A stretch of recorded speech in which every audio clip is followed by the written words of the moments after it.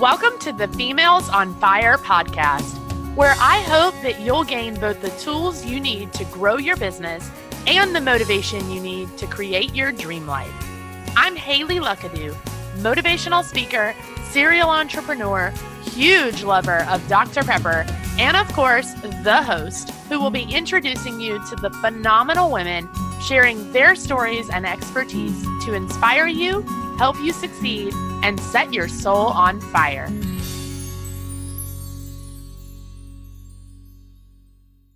Hi, ladies, and welcome back. Before we dive into a new episode, I want to quickly tell you about my partnership with HoneyBook.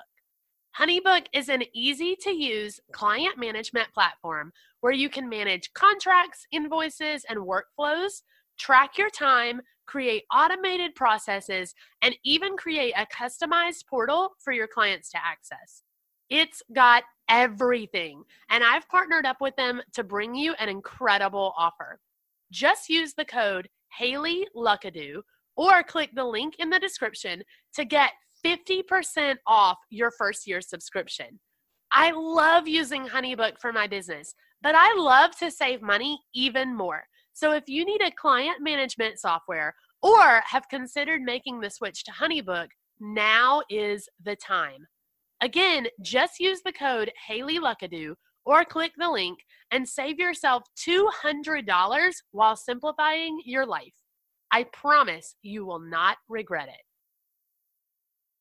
I am so excited about this episode because it's actually going to be part of a set.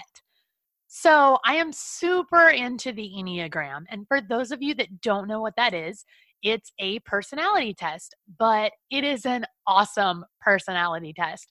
And it's so much fun to learn about yourself and which type you are. So I thought we would do an episode on the Enneagram. But after I thought about it, I don't know how you can fit all of that into one episode. So we're going to do two episodes packed full of information about the Enneagram, how to find out your type, how it can affect your relationships and your business. And of course, I brought in an expert. So on both of these episodes, which will be back-to-back weeks, I am going to be speaking with Christy Fountain. And Christy is one of the two hosts of the God Bless the Enneagram podcast. And she's been studying the Enneagram for like 10 years. She's an Enneagram coach, and she's always been super fascinated in social and personality-based psychology and even has a degree in it. So she knows everything you could know about the Enneagram, and she is so passionate about it. So I'm so excited to talk with her on these next two episodes. For today's show, we're going to specifically be talking about the different types, what they are, and how you can find out your type. And then in the next episode, we will cover how your type can affect your business and your relationships and how digging into that type a little bit deeper can really benefit you and your business. Hi, Christy. Thank you so much for being with us today. Thank you. I'm excited to talk about the Enneagram today. I am definitely excited. This is one of my favorite things to talk about, and I have been diving into it for a while, but I'm so excited to just have you on the show to share your expertise and get to talk about it with everybody else. Yeah. I'm ready to blow people's minds who haven't heard of the Enneagram, or maybe they're not really sure what their type is or how to apply it to their personal lives and their relationships and their business, and just really help them see specifically what is healthy for them inside of all of those arenas. Yeah, I love it. I'm so excited. I've got a big smile on my face. I can't wait. Okay. Do you know your type? I do. I'm a 1. Awesome. Yeah, I'm a 1 wing 2. So awesome. Yeah, well, before we dive in, because I have a couple questions for you, and I know you've got tons of information to share, but before we dive into that, will you tell everybody just a little bit about you and especially how you got into working with the Enneagram? Yeah, of course. So I am an Enneagram and psychology-based instructor and coach, and I have 10 years of personal experience studying the Enneagram. So before it blew up about a year ago, or sometime in the last year, my best friend and I were kind of in our own little Enneagram world saying constantly, I wish everyone knew about the Enneagram. This is like every day I feel like we said this when we talk about the Enneagram. And whenever we'd have conversations in the last 10 years, it was always going back to the Enneagram. So we have a podcast called God Bless the Enneagram that we started this past winter because we realized, wow, more people know about it. Our wish is coming true. Like more people are knowing about the Enneagram. And we're just so excited because it's been so extremely helpful. Every conversation always came back to it. Like if we were struggling with our relationships, obviously that's like the big one, right? And we'd be like, oh, well, you were taking on some of the unhealthy aspects of your type and being more of a people pleaser, and you were depleting yourself. So that would make sense that the healthy way for you to, exist inside of this relationship is to take care of yourself and engage in like radical self-love and really nurturing yourself. And so it always came back to the Enneagram. So we started the podcast last winter. And I had just completed my Bachelor of Science in Psychology. And in my university, I was this distinguished student for PhD level social and personality psychology research because I have been so incredibly passionate about personality psychology and just understanding why we think, feel, and behave the way we do. I'm obsessed with it.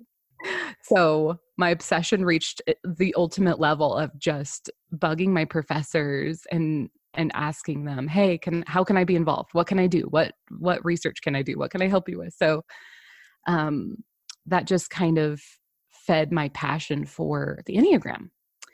And earlier this year too, I was accredited by Integrative Enneagram to administer my favorite, the most accurate and reliable Enneagram test that's available anywhere. And I was really excited about that because so many of the free tests and even the RHETI, the RHETI that the Enneagram Institute has, it really has a lot of like survey flaws in it, just study flaws that are kind of annoying. I mean, it's a helpful tool if you want a cheap test. I think it's still $12 or something like that. But when I found the IQ9, and that's integrative9, the number 9.com, I immediately reached out and I was like, I'm attending your next set of courses because you guys are the absolute best. And this test is amazing. It's been highly researched and like scientifically researched. So again, that like social psychology research background of mine just totally geeked out. So I'm now accredited to administer that test. And I think the Enneagram, even after 10 years, it should be annoying by now, right? It should be like, oh, the Enneagram, blah. No, every day I use it. Every day I'm looking through the lens of my type and my subtype and my wings and my integration lines. And I'm always just reflecting on what's healthy for me in this moment right now. So it's been extremely helpful. I love how passionate you are about it. You said, after 10 years, it should be annoying by now, but I think when you're so passionate about something like that, it never gets old. No. And so I love how passionate you are. I love how much you've really dug deeper and deeper and deeper into this. And I, back in college, I never was a psychology major, but I always loved psychology and like took as many of the classes as they would let me take without becoming a major. So the Enneagram, ever since I found out about it, just really fascinated me. And I've always loved, personality tests. And so I took it and then made my husband take it. And at this point, I think we've made our entire family take it. And even the ones who haven't, we like speculate which number they would be. Of course. So it's been really interesting for us just to dig into it even just a little bit and just scratch the surface. Mm-hmm. But one thing I do want to ask you, because you mentioned the test, and I know our listeners are probably going to love this question because it's really complicated if you have no idea what you're doing and you have no idea where to look to find the right test. And I know a lot of people want to take free ones or they really have no idea where to start. And so they just Google something and take whatever comes up. Mm-hmm. So can you just repeat so that they know that test and where they can take it, the one that you recommend? Sure. So it's not the only thing you can do to find your type. So there's, in my opinion, 3 ways to kind of go about finding your type. Do you want me to go into that? Yeah, absolutely. Go for Okay. it. Okay. So the first way is to read about in books or on the internet all the different types. And my favorite website is integrative9, the number 9.com, for looking up descriptions and just self-observe, see what resonates, and if you feel a little convicted by your type that you feel like you might be, or a lot of the patterns are similar to yours, then kind of wear that lightly. I would say, like, just kind of try on that type, just observe yourself from that perspective and see how it's resonating. And then sometimes when you find your type, and I don't know if this was your experience, Haley, but it may feel a little painful too. It may be like, well, I'm not that way. And that's because we have blind spots about ourselves that are really hard to look at. And so sometimes we may not want to be a type. And so it's just all about self observing, resonating, seeing what comes up. And this process may take quite a bit of time. Like, I feel like it could take up to a couple of years to really hone in on what your type is if you're struggling to find your type and doing it this way. That's not the case for everyone, but I would say up to about 2 years. And then the second way is to take tests like you did, and free tests or the Ready that I mentioned on the Enneagram Institute. And these aren't nearly as reliable or accurate. In my practice with my clients, the Ready and the other free tests, so I think there's like 9 types and eclectic energies and a handful of others, they have been about 50% or less accurate. So back in the day when I gave people a test before I knew about the IQ9, about 50% of people eventually said, nope, that wasn't my type. It was actually this other type. And usually there's a relationship between what they mistyped as and their actual dominant personality type with the Enneagram, whether that be wings or integration lines. But inaccurate is inaccurate, and I don't like that. So the third way that I would highly suggest is the most accurate and the most reliable is the IEQ9, and you can take that with a certified Enneagram coach or administrator. So, there's a handful of them out there. I'm one of them, but it is so comprehensive too. If you get the personal test, it's a 20-page report. It's not just, here's one of the few types you could be. It's like, it tells you exactly your dominant type, your center stacking, so what your dominant center of intelligence is, and I'll go into that a little bit later. Your tri-type, your subtype, your dominant subtype, and a variety of things. And then there's also a professional report for all the listeners who are in business or own their own business that is even more helpful if you own a business. And that is the professional IQ9. And that tells you your communication styles and team building skills that you have and all these kind of things that are so helpful. So that's my favorite. I would say take the IEQ9 and get books and look stuff up on the internet. Skip the free tests. They're just kind of for fun. That's crazy. I knew a lot of the free tests were not 100% accurate, but I didn't know they were like so low. Mm-hmm. And I definitely didn't know that the Ready was not, super accurate. Mm-hmm. My husband and I, when we first got into it, and this was maybe a little over a year ago, we took the Ready with the Enneagram Institute, and then we took a bunch of the free ones just to compare if we would get the same response. Mm-hmm. And then we did, both of us did. And so we just started really digging into like books and podcasts and researching and all of that. And both of us really identified with the type that we got from the test. Mm-hmm. And especially me, it's funny that you mentioned that about sometimes it can be almost painful to find out, because for me, I've always been super self-aware, and, I have no problem hearing not necessarily bad things about me, but, just the less positive things about myself, because usually it's things I'm already aware of. My husband is the complete opposite.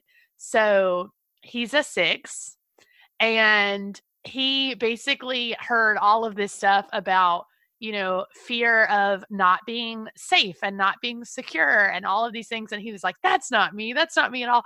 And a few weeks later, even, he was just like, yeah, okay, that's me. It's fine. That's me. I'm going to work through it. It's going to be fine. Yeah. But so it's Yeah. funny that you said that, because that was definitely his reaction and his experience. Mhm. It's interesting to me that those aren't as accurate as I thought they were, because I know I constantly see people, in Facebook groups and on Instagram, like recommending these free tests. And Mhm. I've And just always recommended the Ready because I didn't yeah. know there was anything And else. I did. I had to delete a story from about a year and a half ago or 2 years ago where I recommended the Ready, and I was like, delete that. Oh Um, well. but the Enneagram Institute, the head of that site, I mean, I absolutely respect their work. I am a big Russ Hudson fan. Um, but the test is pretty old. I mean, it existed 10 years ago when I took it in the exact form that it is today. Right. So, and I've taken it many times and it was accurate. And the second I read my results, the top one was, a 4. And I was like, yes, 100%. But, there's certain types that tend to be more self-aware about their shadow or their darker side or their ego patterns. And so they are going to type more easily. And then there's other types that are going to have resistance to looking at their shadow and looking at some of those other more uncomfortable features of their personality patterns. And so there's some people that will type really quickly and resonate with their type, and the rest of us, may struggle to hone in on like that specific type. And that has a lot to do with, self-awareness is huge. When I do typing sessions or Enneagram readings, I, require that there's at least a moderate level of self-awareness, Right. because if you're not ready to look at the shadow, the ego personality patterns, when we're in survival mode, looking at what my thinking, feeling, and behavioral patterns look like when I am in survival mode. If you're not ready to look at that, you might mistype, because it's just, how we behave under stress. That's not fun. I'm nasty under stress. Yep.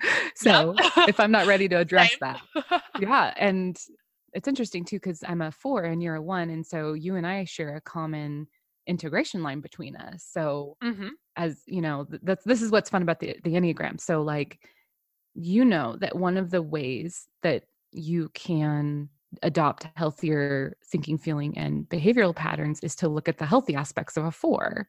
Right. And so this is creative, letting go, experiencing the fullness of life and the beauty of life. And then for me as a 4, integrating to the healthier aspects of 1, because there's that line there on the Enneagram graph. For me, being more concise, detail oriented, that's a really healthy feature of a 4. So that, there's so many applications, so many areas to look at to integrate your personality and grow. Basically, that's what that means. Just kind of rely on other patterns that it might be healthier for you. Yeah. And it's so funny to me because back when we first took the test, like I said, me and my husband really identified with our numbers just right off the bat. Mhm. And so it never occurred to me that it might be different for anybody else. Mhm. And so we started having like family members take it, and we were talking, to friends about it. And then my dad took it, and we just had him take one of the free ones. And it basically came up saying we couldn't identify a type for you, and like didn't even give him like a top, you might be this Yeah. one. Just flat out Mhm. told him we have no idea. And Yeah. so we had him take Is it the ready? no, we had him just do the free one. Then we Oh, had him oh, do a oh, oh. different free one. And then we had him do the ready. And he still, all the numbers were just very low for him. And they were all fairly equal. And it Mhm. just really perplexed me because I had no idea that you could take the test and not be given like a definite, this is your number. And so that was really eye opening to me. And we're pretty sure, like me and my husband speculate he's a 5. Like we Mhm. really feel it deep inside Mhm. of us that he is a 5. Yep. And he's read the 5 and he feels like he identifies with that a little more than the others. But I could definitely see him being like a few different numbers. And so it's kind of weird that there's just some people you just can't really pinned down to a specific Mhm. number, and they kind of have trouble, digging in a little more. So I didn't know that when I started looking into it. So I just find that really Yep. interesting. And we'll definitely go into, possible mistyping errors, but the reason why the free test and the ready are flawed inherently is because they basically give you a question and they give you two or so possible answers. And one of them relates to one of the nine types, and the other one relates to one of the other nine types. And it makes you choose between these two. Well, Haley, what if you took this and you're a one, but the two answers that it gives you that are possible for you to select and only two, you don't resonate with at all because you're a one and they relate to like type three and type nine. Right. You can't select, no, I don't, none of this works for me. No, this is not my answer. Right. So, but it makes you select that answer that's not you at all. And so that's just a big fat testing error and really obnoxious for somebody who's done social psychology research. I'm like, no, you guys fix this test. So it's well-meaning and it works some of the time. So what it does is it just tallies up every response by the nine types that were kind of embedded in the answers and how many of those you selected of each of the types, right? So that's why that already gives you three top possible types for you. Yeah. Well, so for people who don't know, can you just touch on like really quickly what the nine types are? And as you're going, can you let people know what their wing would be if they are that Okay. type? Because I know you can have two possible wings. And I know I've seen a lot of people in Facebook groups and all that they're like, I'm a Yeah. 7 wing 4. And I'm like, that can't be your Yep. wing, Yep. but okay. So can you just kind of touch on that Sure. just so everybody's kind of clear on how that works? Yes. Okay. So the Enneagram is a personality assessment in which all human beings tend to fall under one of nine personality types, or archetypes, if you will, which is basically the way human beings tend to act, think, and feel over time pretty consistently. So we're talking about personality patterns, and personality involves the way you think, the way you feel, and the way you behave. And so it's just describing tendencies. So we're not trying to pigeonhole you. My dad, who I believe to be also a type 5, um, he's very offended by the Enneagram because he thinks it's pigeonholing people. But if you knew better, I don't think he'd feel that way because it is very, very unique. I think don't quote me on it, but something like 463 very unique personality styles within the Enneagram when you break everything down. And that's not even including your personal experience as a human being, So it describes also your underlying motivation, 9 underlying motivations within these personality types for why we do what we do, think, and feel. And it's not just a description of behavior. So I'm a big Myers-Briggs fan, and there's definitely some really good application for personal development. But the Enneagram is so much better because it tells you why you're doing and feeling and thinking all the things, or typically, the tendency to have those personality patterns. And so it describes personality as this thing that's fluid, not unchanging. It's kind of like the Enneagram of personality is like, okay, you have your dominant type, you have your underlying motivation, you have core fears that are associated with one of these 9 types. But then you also, like you were talking about, have wings that are the number on either side of your type. So if you were looking at the diagram, there's 1 through 9 all around a circle. And so a wing is like your own flavor of that type. So let's say you're a type 6. You can only have a wing of type 7 or type 5 because that's on either side of your type 6 number. And so this is like, your 6 is your dominant type, and your wings are little nuances in your behavior, your thought patterns, your feeling patterns, and that look not so much like your dominant type. So your wings are there to rely on to support you. So The goal in the Enneagram, and we'll go into all these types, is to balance. I mean, the goal of the entire Enneagram of personality and using it is to balance your personality so that you're not always relying on the same patterns over and over in situations that you don't necessarily need to use them. You have access to other ways of existing, right? So we'll go into that a little bit later, but basically the Enneagram helps you grow personally, spiritually, in your business, in your relationships, and it gives you healthy things that you can do to change patterns that aren't serving you in every single situation. So it's really empowering to know all of your Enneagram information, basically.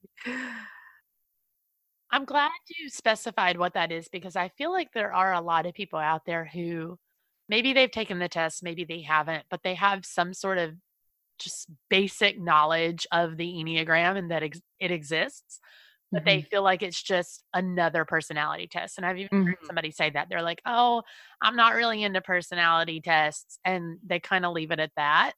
And I'm like, no, but if you just took it, you'd understand it's like so much more than just a personality test, you know? And for me, just with my personal experience, I've really dug deep into all those qualities and traits and personality aspects of being a one, both the good and the bad. And I really think it's helped me become even more self-aware. And especially, in my business and in my relationships and the way that I communicate with my husband or my mom or other people. And I think it's honestly made me, this sounds kind of cheesy, but it's made me a better person just to be more aware of those things because of the Enneagram. So I think there's just so much like speculation on what it is and that it's just another personality test. And but I feel like when you take it and if you really get serious about finding out what type you are and what result you have and what that means, I think it can change your life, honestly. Yep. And that's why it is for everyone. Anyone can use this. However, a moderate level of self awareness and willingness to look at everything from a more self aware position, a more objective position is really required. And if there's resistance there from somebody, or, you know, they already have kind of like an ego response. I say ego, and I don't think the ego is an evil bad thing. So just throwing that out there. But basically a protection. Like I'd prefer to continue protecting myself from myself and looking at myself. So if you don't resonate with the idea of personality tests, that's one thing. Be in it for the long haul, but for the Enneagram, it isn't just a personality assessment. It really is a lifelong journey, truly. And I'm not just saying that, it sounds so cheesy, but I've been studying it for 10 years, and there is not a day that goes by that I truly don't use it in every aspect of my life. Right. I love it. Well, can you dig in, just kind of explain those 9 types and what the wings are for everybody? Sure. So there are 9 types, which are, typical patterns in existing. It tells you your underlying motivation and so many other things. But today we're just going to cover just some of the traits. Okay. So I'm hesitant to even do this because this is very generic, like very generalizing. But I hope it paints a picture as to the differences in the types. So I'll go over the description of each type and then just their key motivation. But there are so many other things like strengths and challenges and subtypes that may make you mistype and all the kinds of things. But hopefully this is helpful. So 9 types. Type 1 is typically called the perfectionist. They value facts, precision, and clarity. They love getting things done correctly. They see that there is a correct way to do things. They're very idealistic. They have a clear sense of right and wrong. Um, they can be self-righteous or judgmental because of those things. And they're all about improvement and right action. And they work really hard to avoid mistakes. And they're really hard on themselves when they do make mistakes. And I would say tend to be also hard on others because of that projection from themselves. It has nothing to do with the other people. It's that they're so hard on themselves that gets projected outward to other people as well. I can Those attest that that is true. Okay. It has been confirmed. I can imagine you like standing up in the church pews and just being like, yes. Yes, literally. That's 100%. So their key motivation is to be good. So this is this underlying motivation that each type has that's different. So the ones really want and strive to be good, strive to improve and perfect things. And so this is a generalization of a type. So if some of these things resonate with you, you may be a one, or you may have integration lines that connect to this one, or you've really flexed your one muscle, because we have all types within us. And that's the other thing, is it's not pigeonholing you, it's showing you what your dominant personality type is. So your dominant pattern. So this is the one. So moving on. Type 2 is often called the helper or the giver, and they really focus on meeting others' needs and being helpful and supportive to others. They're warm, giving, people-oriented. I kind of think of the, off the record, I think of the two as like the popular, really friendly, sweet, beautiful girl at school. Like just always kind of helping everyone and being sweet and kind of showing up for them, during breakups or times of need, or jumping in to help with different projects to help people not feel stressed. So they're really sensitive to being unappreciated. And my best friend is a two. That's Gina, that I have the podcast with, God Bless Enneagram. And she kind of said it this way, and maybe it resonates with some of the twos who are listening, but basically, I don't need to be appreciated. I just need to not be unappreciated. I like that. Yeah, I like, they just don't want to be taken advantage of or feel like what they're doing is for nothing. They over-involve themselves in others' lives, and they risk being manipulative, just to kind of make everyone happy. And they tend to also neglect themselves. So because they're so focused on other people, the work for them is in really tapping into their own needs and self-care. So their key motivation is to be loved, to feel like they're worthy of love, to express their feelings for others, and be needed and appreciated. The type 3, which is my favorite type right now. So there's no good or bad types at all. There's none like that are worse than the others or better than the others. I don't know if I should tell a type 1 that, but basically, I'm just kidding. Basically, there's like no good or bad type. It's just that we're all good and we all have challenges. So the type 3, I go through like phases where I'm like obsessed with thinking that type is like, oh my gosh, they're so cool. And last time it was the 8. And so now I moved on to the 3. So the 3 is the achiever. They are the doers. They're focused on success. They tend to be practical, task oriented, and they tend to project a polished persona or image. They can be really competitive and make huge sacrifices to achieve their goals. And that's because they really want to appear successful. And they risk becoming overstretched, and kind of falling prey to being a workaholic, just because they're working so hard to feel like they're successful, and they want to make sure that people know, like, I'm successful because that's where my value lies. And that's not the truth. It just feels like the truth. And their key motivation is to be affirmed, to distinguish themselves from others, to have attention, to be admired, and to impress other people. That's so interesting because when we took the test originally, I swore up and down that I was going to be a 3 because Mm-hmm.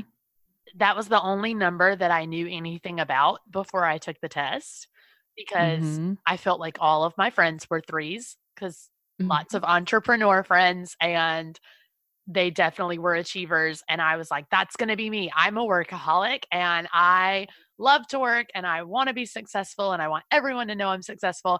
And I swore I was going to be a 3. And then when I took all of those tests and got the 1 and I read the results and started digging into it, I was like, oh, this is actually more me. That's so Right. interesting. But it's funny because I still feel like that like workaholic aspect of the 3, the achiever, I feel like I still really identify with that, but Mm-hmm. I know in my heart I'm a 1 because the more and more I dig into it, the more accurate it feels. But Right. it's funny because I wanted so badly to be a 3 and wanted so badly to be an achiever. I don't know why. It's just my own personal weird thing, but I wanted it so bad. And it's funny because after I took the test, I was a little disappointed that I got a 1, but the more I read it, the more I was like, this is me. But my husband was like, that's so accurate that you would be the person that's like, I'm going to be this, I'm going to be this. And then you're different from all your friends. You're the oddball out in your group of people and you're Hmm. disappointed about it. That's so you. And I felt like, and maybe that was the 1 in me, I felt like I was somehow like a little bit less than everybody simply because I didn't get the same result. And that was something I had to work through. But so I find I'm like you, I find the achiever so interesting. That's like my 1 that I'm constantly talking about and focusing on. And I think it's because all of my friends are achievers. Oh, wow. That makes a lot of sense, especially in business, because to be an entrepreneur or to, be comfortable with being kind of in the spotlight and owning your business, you take on a lot of those tendencies, and again, we have all the types within us, little pieces of them, but the 1 and the 3 can mistype for each other because from at least in my experience, they look a lot alike on the outside because 1s are doers. They typically are doers and so are 3s. Their body center is activated. They both are achieving things. With the 3 they need to be successful and achieving, and the 1 is more that underlying motivation is different. The 1 is wanting to perfect things and make things, up to their standards and reach those ideals. And the 3, that's not their motivation, but on the outside, it could look like both of them, to other people, they can look really the same. Right. Yeah. That's so cool. I could talk about 1s and 3s alone all day. So I won't hold you up from continuing, but I just had to say that because I'm like, the 3. Yeah, the 3. I wonder what my next favorite's going to be. Like, I just go Right. through phases. Yeah. So Enneagram 4 is often called the individualist or the romantic or the creative. And that's my type. And they have a really deep search for meaning. They are all about emotional depth and authenticity. They can be overly sensitive and attuned to their environment. So they're picking up on the nuances of cues they receive from others' energy. They are typically creative and expressive, but they tend to be emotionally moody and dramatic, and they focus on what's lacking in their lives. So they're kind of negative Nancy's. And I can say that because I am one. And their challenge is, that negative self talk. And when they're healthy, they have a good balance of like self reflection and also positive self talk and really seeing the light within themselves. So, again, all types have like this unhealthy to average to healthy kind of range of existing. So, these are just general descriptions. Their key motivation is to express themselves and their individuality, to create and surround themselves with beauty, to maintain certain moods and feelings, which are often negative or, again, idealistic. So if things don't line up to their ideals, they can feel really down about it. And basically tending to their emotional needs above everything else. The type 5 is the researcher, or often called the observer. And they are very private and they have a really active mental life. They are all about observing and exploring how the world works. And they struggle to tap into their emotional world often and share their thoughts and feelings. So they may seem socially awkward or disinterested, withdrawn, and they can aggressively defend their isolation. So when they're healthy, they can tap into their emotions and they can connect socially to other people. But a challenge for them is doing that, just because their mental life is so active and they're really imaginative, and they tend to be attracted to the odd things in life, just the really interesting, strange things. And they can be intellectual pioneers. And their key motivation is to possess knowledge, to understand their environment, to have everything figured out, to defend themselves from threats from the environment, but also figure everything out so that they themselves know that they're competent and they can prove that to other people. Like, I am competent. I understand things. So that's what everything they're thinking, feeling, and doing tends to be motivated by. So the type 6 is the loyalist, or otherwise known as the skeptical loyalist. And they are great planners. They tune into potential risks and danger, and they always have a plan B. They value trust, responsibility, and loyalty from others, and tend to act and be reactive based on their sense of anxiety. And they tend to think in skeptical ways. And that's because they're trying to defend themselves so that they can be safe and secure. And their key motivation is to have security, to feel supported by others, to have reassurance, and fight against their anxiety and insecurity. So if you resonate with those things, then you may be a type 6. And the type 7 is the enthusiast, and they seek variety, stimulation, fun, and they tackle challenges with optimism. So they're kind of the antithesis of the 4, and they engage with life in a very future-oriented way, whereas the 4 kind of reflects on the past and is kind of stuck in the past. They're kind of stuck in the future, like, what's next? Where am I going next? And they bring a lot of creativity and energy into their projects and then their teams, but they may be distracted, insensitive, or irresponsible just because of their focus on the future and kind of where they're going next. But they're very positive-oriented people. And their key motivation is to maintain their freedom and happiness, to avoid missing out on experiences, to keep themselves excited and occupied, and to discharge their pain. So their underlying motivation for being positive and optimistic and kind of future-oriented, that would seem like a generally healthy thing, except for all of that is motivated by their desire to avoid pain.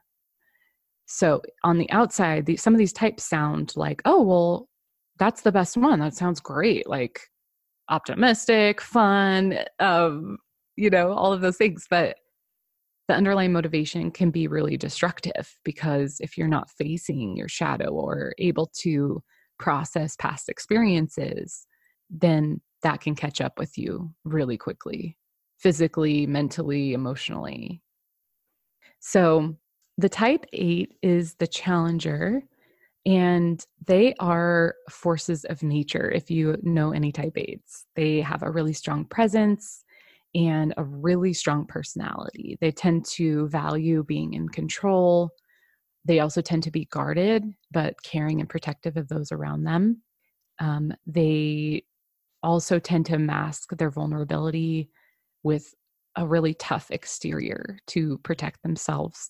And on the outside, that may look as though they're very intimidating and confrontational. And this type, they are often leaders because they're really good at managing people, otherwise known as controlling people, right? So their key motivation is to be self-reliant, to prove their strength and resist weakness, to dominate their environment and stay in control of their situation. Again, there's no good or bad type, but on the paper, the 8, is kind of the opposite of the 7. And so in many ways, and you can kind of be like, oh, well, this one's good and this one's bad because this person on the outside looks fun and this person looks very confrontational. But the underlying motivations for those cause challenges in both of those personality types. And lastly, we have the type 9, the peacemaker. And they're very diplomatic, attuned into the ideas of others. They tend to neglect themselves, like 2s. They're very much externally focused. They are facilitators and mediators in groups very often because they're just so accommodating of people. They have a very grounding and stable demeanor and struggle to connect to their own point of view or say no, just to avoid all conflict. So they really struggle to define their sense of self and identity. And so on the outside, it looks like, oh, this person is so lovely. And, like on paper, this doesn't sound so bad. But their key motivation is to resist whatever would upset or disturb them and to create harmony in their environment and avoid conflicts and tension. But we might imagine how problematic that would be if you were always in that state, right? So each of these types, these are their patterns. And while some of these things are just fine, existing like this all the time can be problematic. Right. I love that you keep mentioning like they're all good, they're all bad, they all have those qualities because we have a family member who took it and got their result and was so unhappy with it. And I mean like just brutally unhappy with it Wow. and was Yeah. just really upset because swore up and down they weren't that way, but it was almost a little bit part of that particular type to sort of act that way about it. And so it was just interesting to, you know, to see that. And we were trying to explain like, it's not a bad thing. It's not a bad thing. And they just did not believe us. But I love that you keep reminding everybody, like, some of these may look better than others. Some of them may look, a little more confident or a little harsher or a little more confrontational or whatever, but they all have their good and bad qualities. And so I think that kind of goes back to what you were saying earlier, that it's not, it's not railroading you into being a particular type and it's not putting you in a box. You really do have qualities of all 9 types, because I've read numerous things about all 9 types and I can find something in each of the 9 that I identify with. And, like I was saying with the achiever, I definitely identify with being a workaholic. And with the 4, I am super creative. And so there's a lot of different aspects to each type. And I think that's the part we tend to forget. I think people get caught up in taking a test and getting a result, and that's supposed to be your result, and you can't be anything else. But it's not like those little Facebook tests where it's like, what age will you get married? Like it's not those type of tests. It's very intricate, very unique, and very, not always necessarily just black and white, one thing or the other. There's a lot of kind of gray area with some of these. So I think that's just, a nice reminder to give everybody. Right. And imagine if I were to also spend the next 5 hours talking about possible wing strengths and how that influences each of these dominant types and dominant subtypes, or otherwise known as instincts or instinctual subtypes, or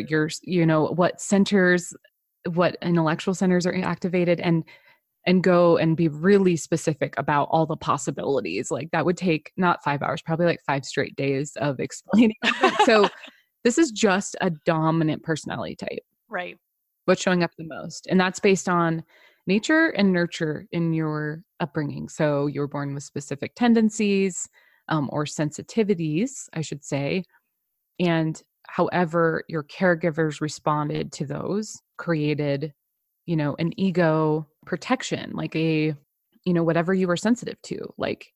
When your ego formed, and in personality psychology, that forms between 5 and 7 years old. So by 7 years old, you're roughly who you are today, like personality wise, patterns wise. 7 years old, that's it. So however your upbringing was up until that point, and whatever you were sensitive to, whatever cues that you kind of tuned into, or whichever parent or caregiver you kind of tended to focus on, those things interacted with your sensitivities and created these underlying motivations and values and vices and patterns in the way you act, think, and feel. So, yeah. It's a lot. Yeah.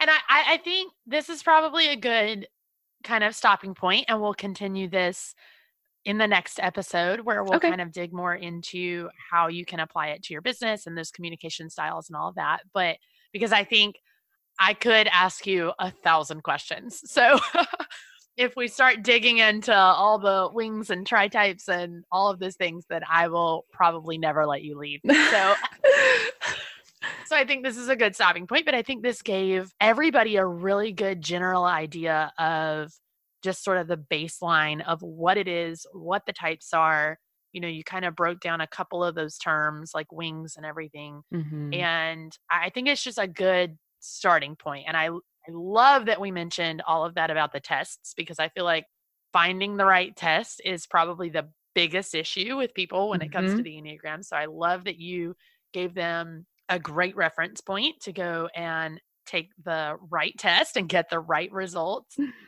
So I think this is going to be super helpful to everybody listening. So I just want to say thank you so much, because I Yeah. definitely appreciate all of your advice. My pleasure. Anytime. Well, ladies, that's it for this time. But don't forget to head over to the show notes to grab special bonus content from our guests. I'd love if you could show your support for the show. So if you have just a minute, leave a 5-star review about how much you love this podcast.